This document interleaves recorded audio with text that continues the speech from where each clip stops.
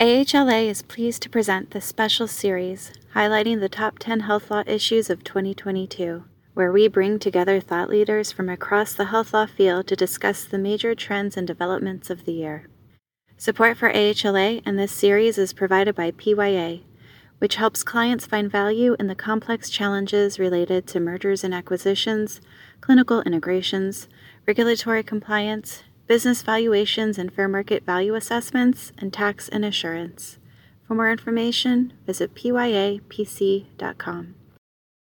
Welcome and thank you for attending today's AHLA podcast. My name is Michael Ramey. I am a principal with PYA, leading our transaction advisory services. I'm joined today by Liesl Dunlop, who is a partner with Axon based in New York City. Liesl has more than 25 years of experience in antitrust and competitive issues, guiding clients through antitrust-related aspects of mergers and acquisitions, joint ventures, and other combinations. She also represents clients in antitrust agency investigations, including a myriad of major corporations and complex litigations. Liesl, thanks for joining us today. Thanks, Mike. Glad to be here. Great. Well, our discussion today is based upon a recent article that you wrote for AHLA titled Provider M&A Faces New Antitrust Headwinds. And within that, you noted, amongst other things, the shifting dynamics in federal antitrust enforcement. So I know we've got a lot of individuals who are listening that may have a varied level of understanding of just the antitrust environment. So if you could maybe start by level setting just a little bit and advise on kind of what some of those key pillars on which the FTC has historically based their enforcement actions and how those may be changing under new leadership and political direction. Sure. So what we're talking about here is review of transactions, be they hospital mergers, health insurer mergers, provider practice mergers, or vertical mergers that involve various of those constituencies that are going to be reviewed under Section 7 of the Clayton Act, which is the provision that prohibits anti-competitive mergers. Those kinds of transactions are reviewed by the FTC or the Department of Justice Antitrust Division. For the most part today, we'll be talking about the FTC. That's where the hospital and provider transactions generally fall to be reviewed. And so traditionally, these deals have been reviewed under the horizontal merger guidelines. The most recent iteration of that was in 2010.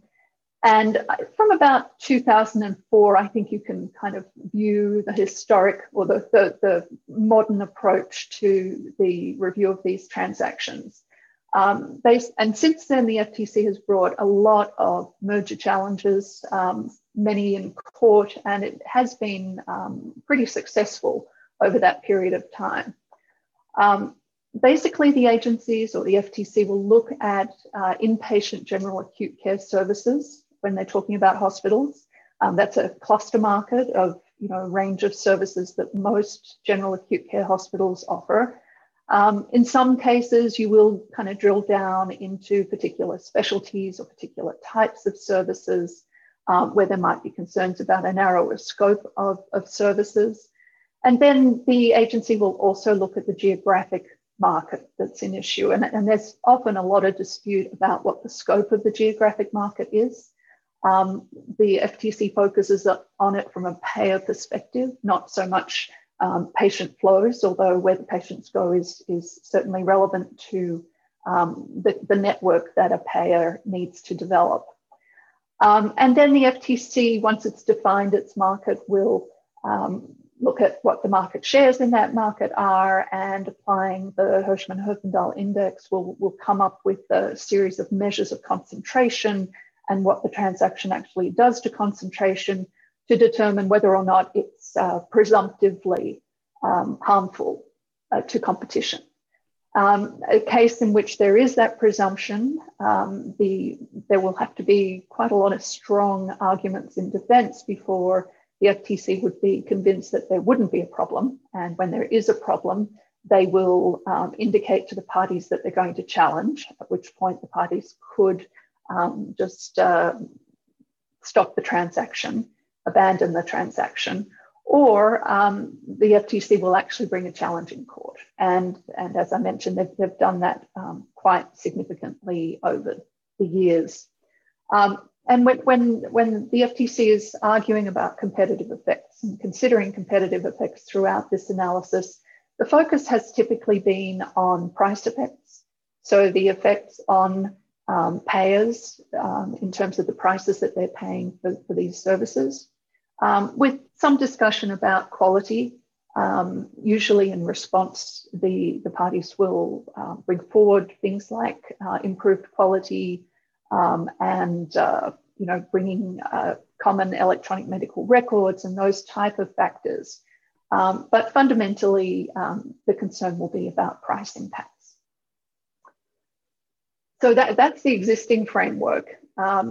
In terms of how it might change going forward, I don't think in the near term that basic framework is going to change so substantially. We're going to continue to be concerned about concentration. And certainly in the statements coming out of the Biden administration, the directive to the FTC has been, challenge mergers that lead to high concentration. And if anything, the concerns that we're hearing is that in the past, too many concentrative transactions have been allowed to go through.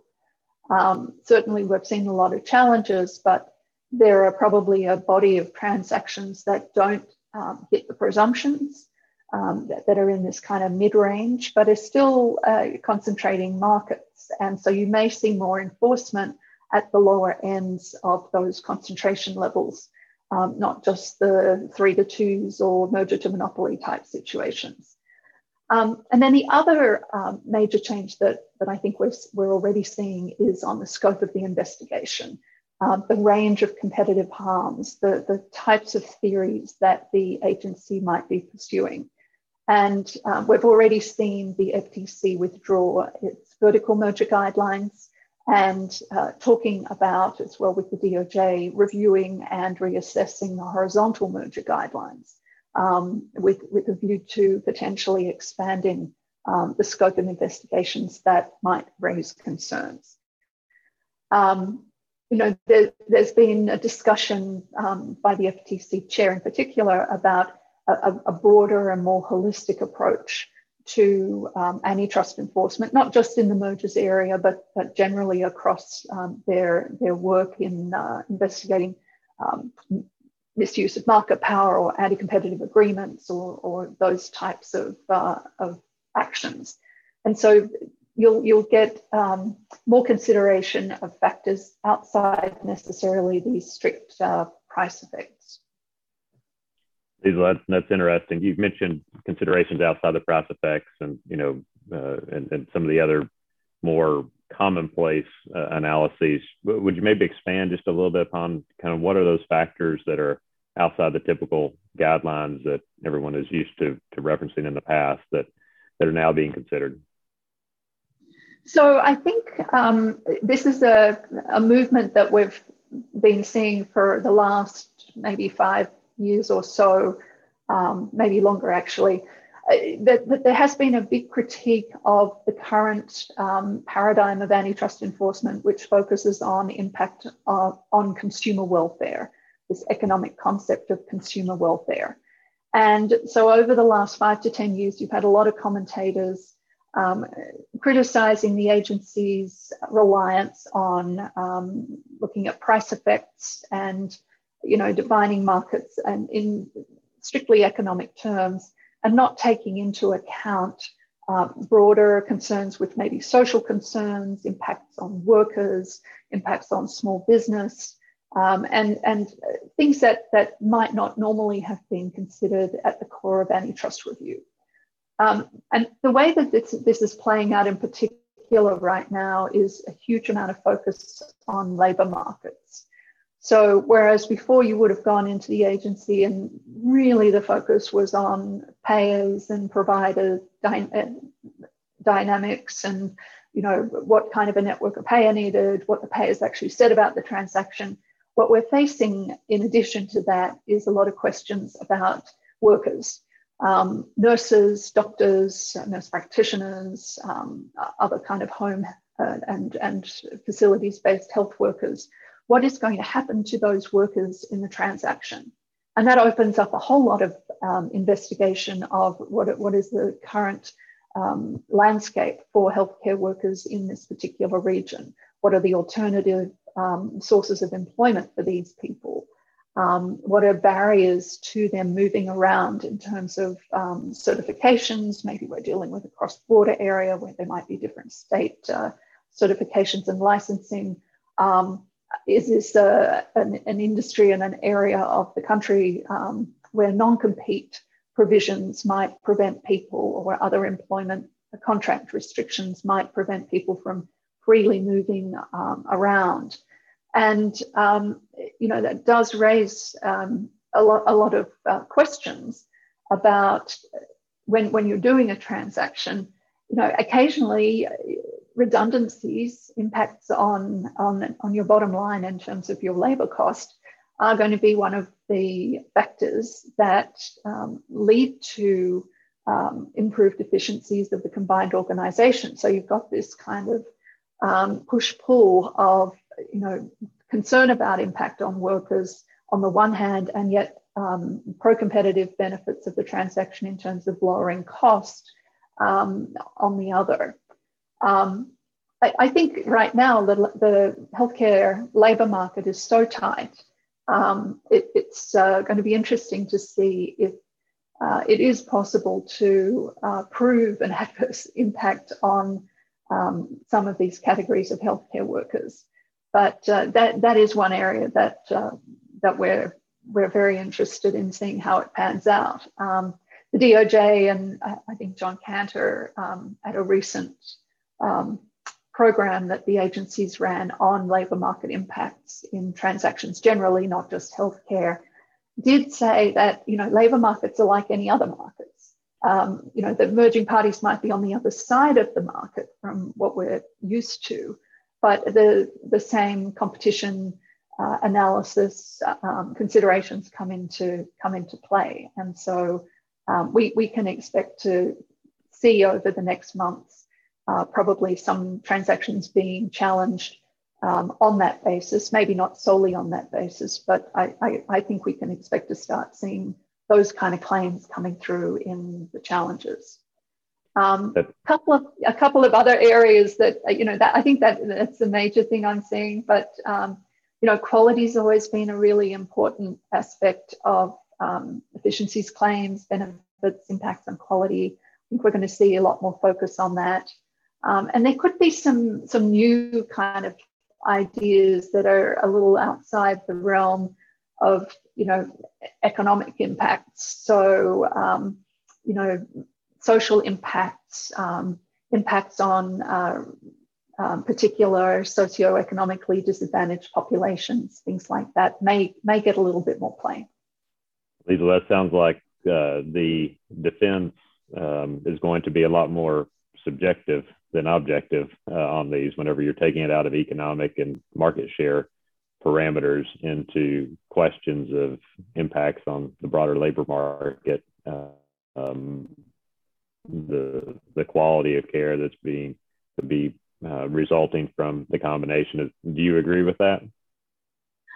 I do, and at the same time, that's a big challenge for both sides because qualitative impacts are very, very hard to assess, particularly predictively, and that's what you're doing when you're looking at a transaction that is about to happen. Hopefully, that you're crystal ball gazing a little bit. You're postulating that we can deliver on certain of those kind of more qualitative, squishy kind of areas, and it's the proof that you're going to have to bring to the table is going to be important. And how do you develop that proof? How do you actually set out a plan and criteria and things in a way that is going to be persuasive and actionable? Great. Switching gears just a little bit, going back to some of your prior comments, you mentioned the increased enforcement by the FTC, particularly on hospital transactions. Now, we've witnessed in prior administrations that there has been a history of, I'll say, differing opinions between maybe the federal and the state, at the federal and the state level, on whether or not transactions should move forward. And we've even seen transactions consummated under things like Certificate of Public Advantage or COPAs in various different states. Given this recent pronouncement, how do you think this increased federal enforcement effort is going to impact those dynamics between the FTC and state attorney generals or whoever has the regulatory oversight for these transactions at the state level? Now, that's an interesting question. To what extent that dynamic is going to change. I think, those examples that you mentioned on the COPAs and separate state settlements, I think that's reflective of the really broader role of state government in healthcare delivery. The FTC is really only looking at these transactions from a competition standpoint and, price competition and quality of competition to a lesser extent. The state AG's offices and other state departments are looking at a much broader range of considerations. So they'll have their people who are focused on competition policy, who are looking at the same things that the FTC is looking at, and often, in close collaboration with the FTC and working in step with them. But you'll also have, various other constituencies there. You'll have charities bureaus. You'll have, when you're dealing with payer mergers, you'll have departments of insurance commissioners. You'll have departments of health, of course. And so, the state government has a broader range of concerns than just the competitive aspect of the transaction as it applies to commercial payers. They're going to be interested in the impact on the public pay side of the equation. They're going to be concerned about sustainability, about continuing services to rural areas or socioeconomically disadvantaged groups who may be reliant on a particular facility.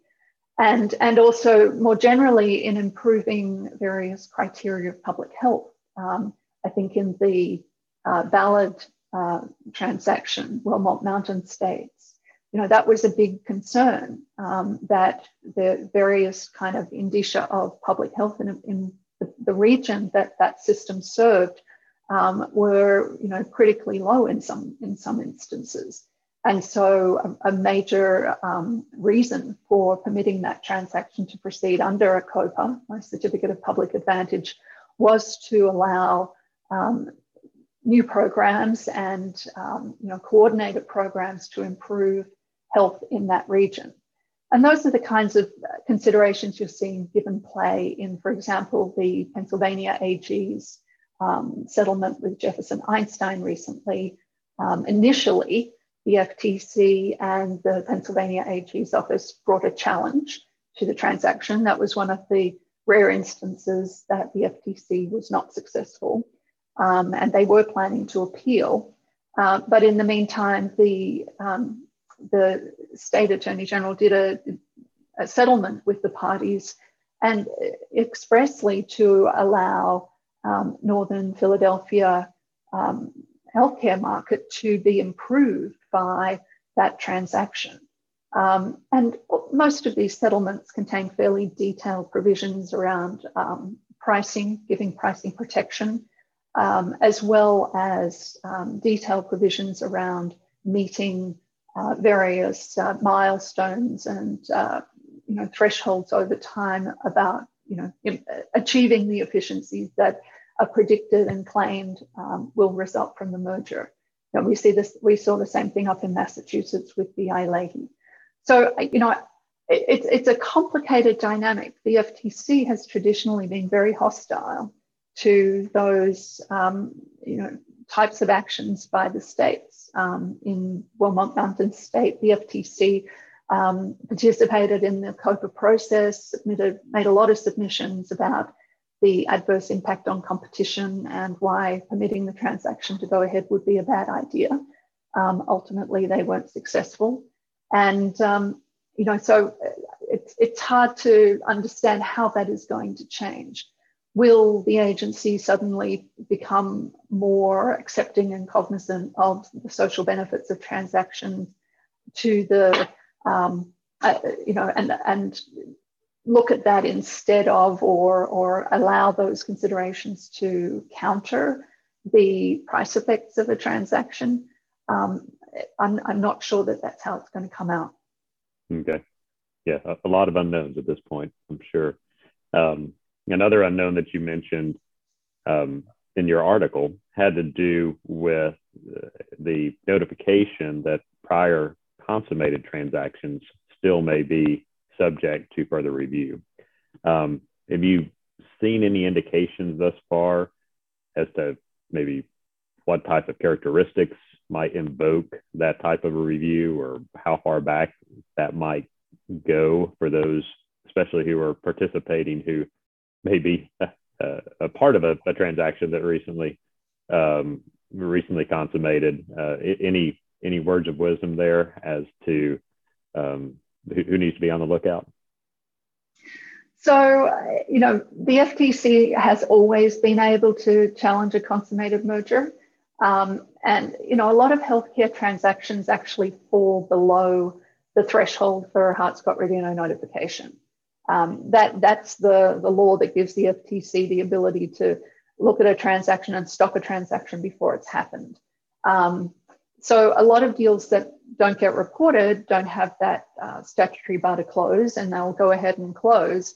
And it's only after they've been consummated that the FTC will find out about it, usually because there's been some impact on the market. Prices have gone up quite dramatically, and there'll be a complaint to the FTC, and they'll start investigating. And Evanston Northwestern was an example of that. And then St. Luke's Sulzer was another example of that. And after the challenge, there's some settlement. So in St. Luke's, they were required to spin off the physician practice that had been acquired. So you've always had that. I think the difference right now is when you did a Hart-Scott-Rodino notification and you got cleared, either in a initial 30 to 60 day period from an initial investigation, or you might have gone through a second request. You were safe. Theoretically, of course, the agency could come back to you, but usually after a Hart-Scott-Rodino process, your transaction was, you had a fair degree of confidence that your transaction was okay. And I think what we've been seeing out of the FTC, presumably due to workloads, because there have been a tremendous number of transactions filed over the last year with filing numbers far exceeding what had been going on before, is that you'd make a filing, you'd have an initial investigation, which you would normally have expected to result in no action. And at the end of the waiting period, as that waiting period is expiring, the agency doesn't issue a second request, which is where they would normally go if they had concerns, but instead sends a letter saying, we're going to keep looking at this. And if you want to close, you're allowed to close because there's no Hart-Scott-Rodino Act problem, but you do so at your own risk. And you bear the risk if we keep investigating and subsequently find that this is a bad deal. So when those letters started coming out, everyone was pretty concerned. And, what does this mean? And should we really not close our deal? It was incredibly disruptive. I think now that we've seen a fair number of them, people are closing through them.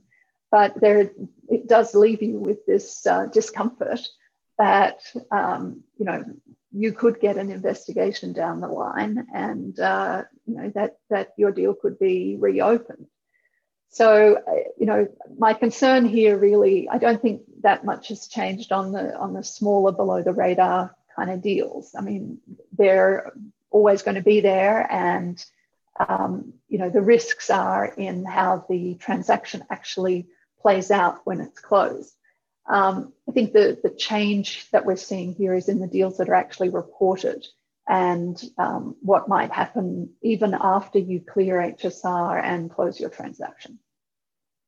That's helpful, Lisa. Thank you. Lisa, one more question that I have for you, and again, going back to your article, you mentioned that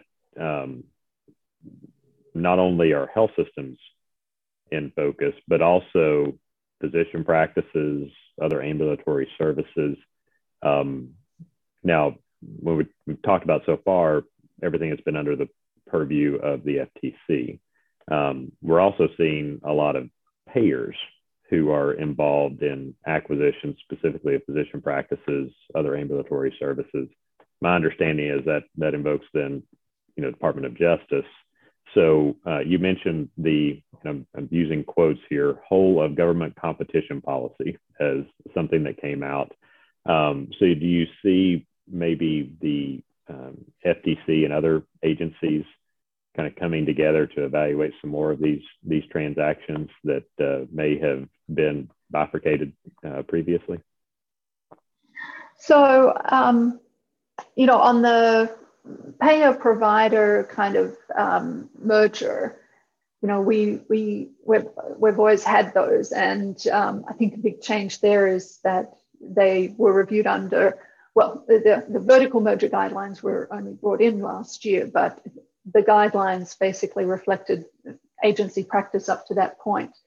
And going forward, those guidelines have been rescinded. So there are questions around what are the criteria that the FTC or DOJ are using to look at vertical transactions of provider payer combination, or maybe ancillary services acquisitions that aren't strictly horizontal overlaps.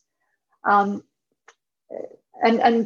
before earlier last year, we did see the FTC announcing a retrospective review of past provider physician transactions and ancillary services transactions. So, I think that they're gearing up to do more work in that area.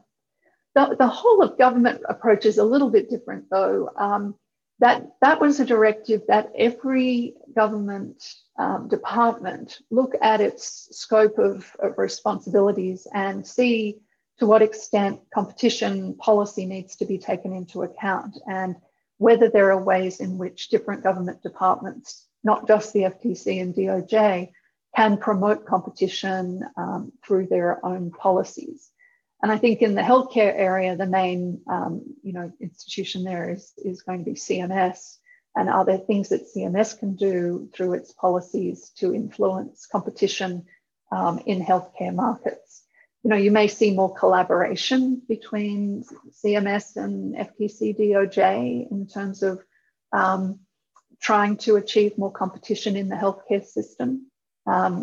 Particularly through Medicare, obviously, and Medicare Advantage, and the Medicaid program. So I think that could raise a number of really interesting areas for study and investigation. Don't know how it's actually going to play out in a transaction review. Well, Lisa, really appreciate your time today.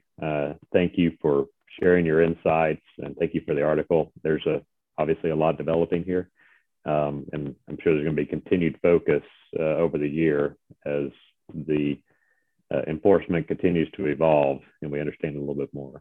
So thanks again, Liesl, and thanks for those attending.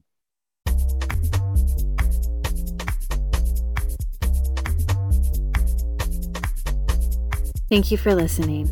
If you enjoyed this episode, be sure to subscribe to AHLA Speaking of Health Law wherever you get your podcasts. To learn more about AHLA and the educational resources available to the health law community, visit AmericanHealthLaw.org.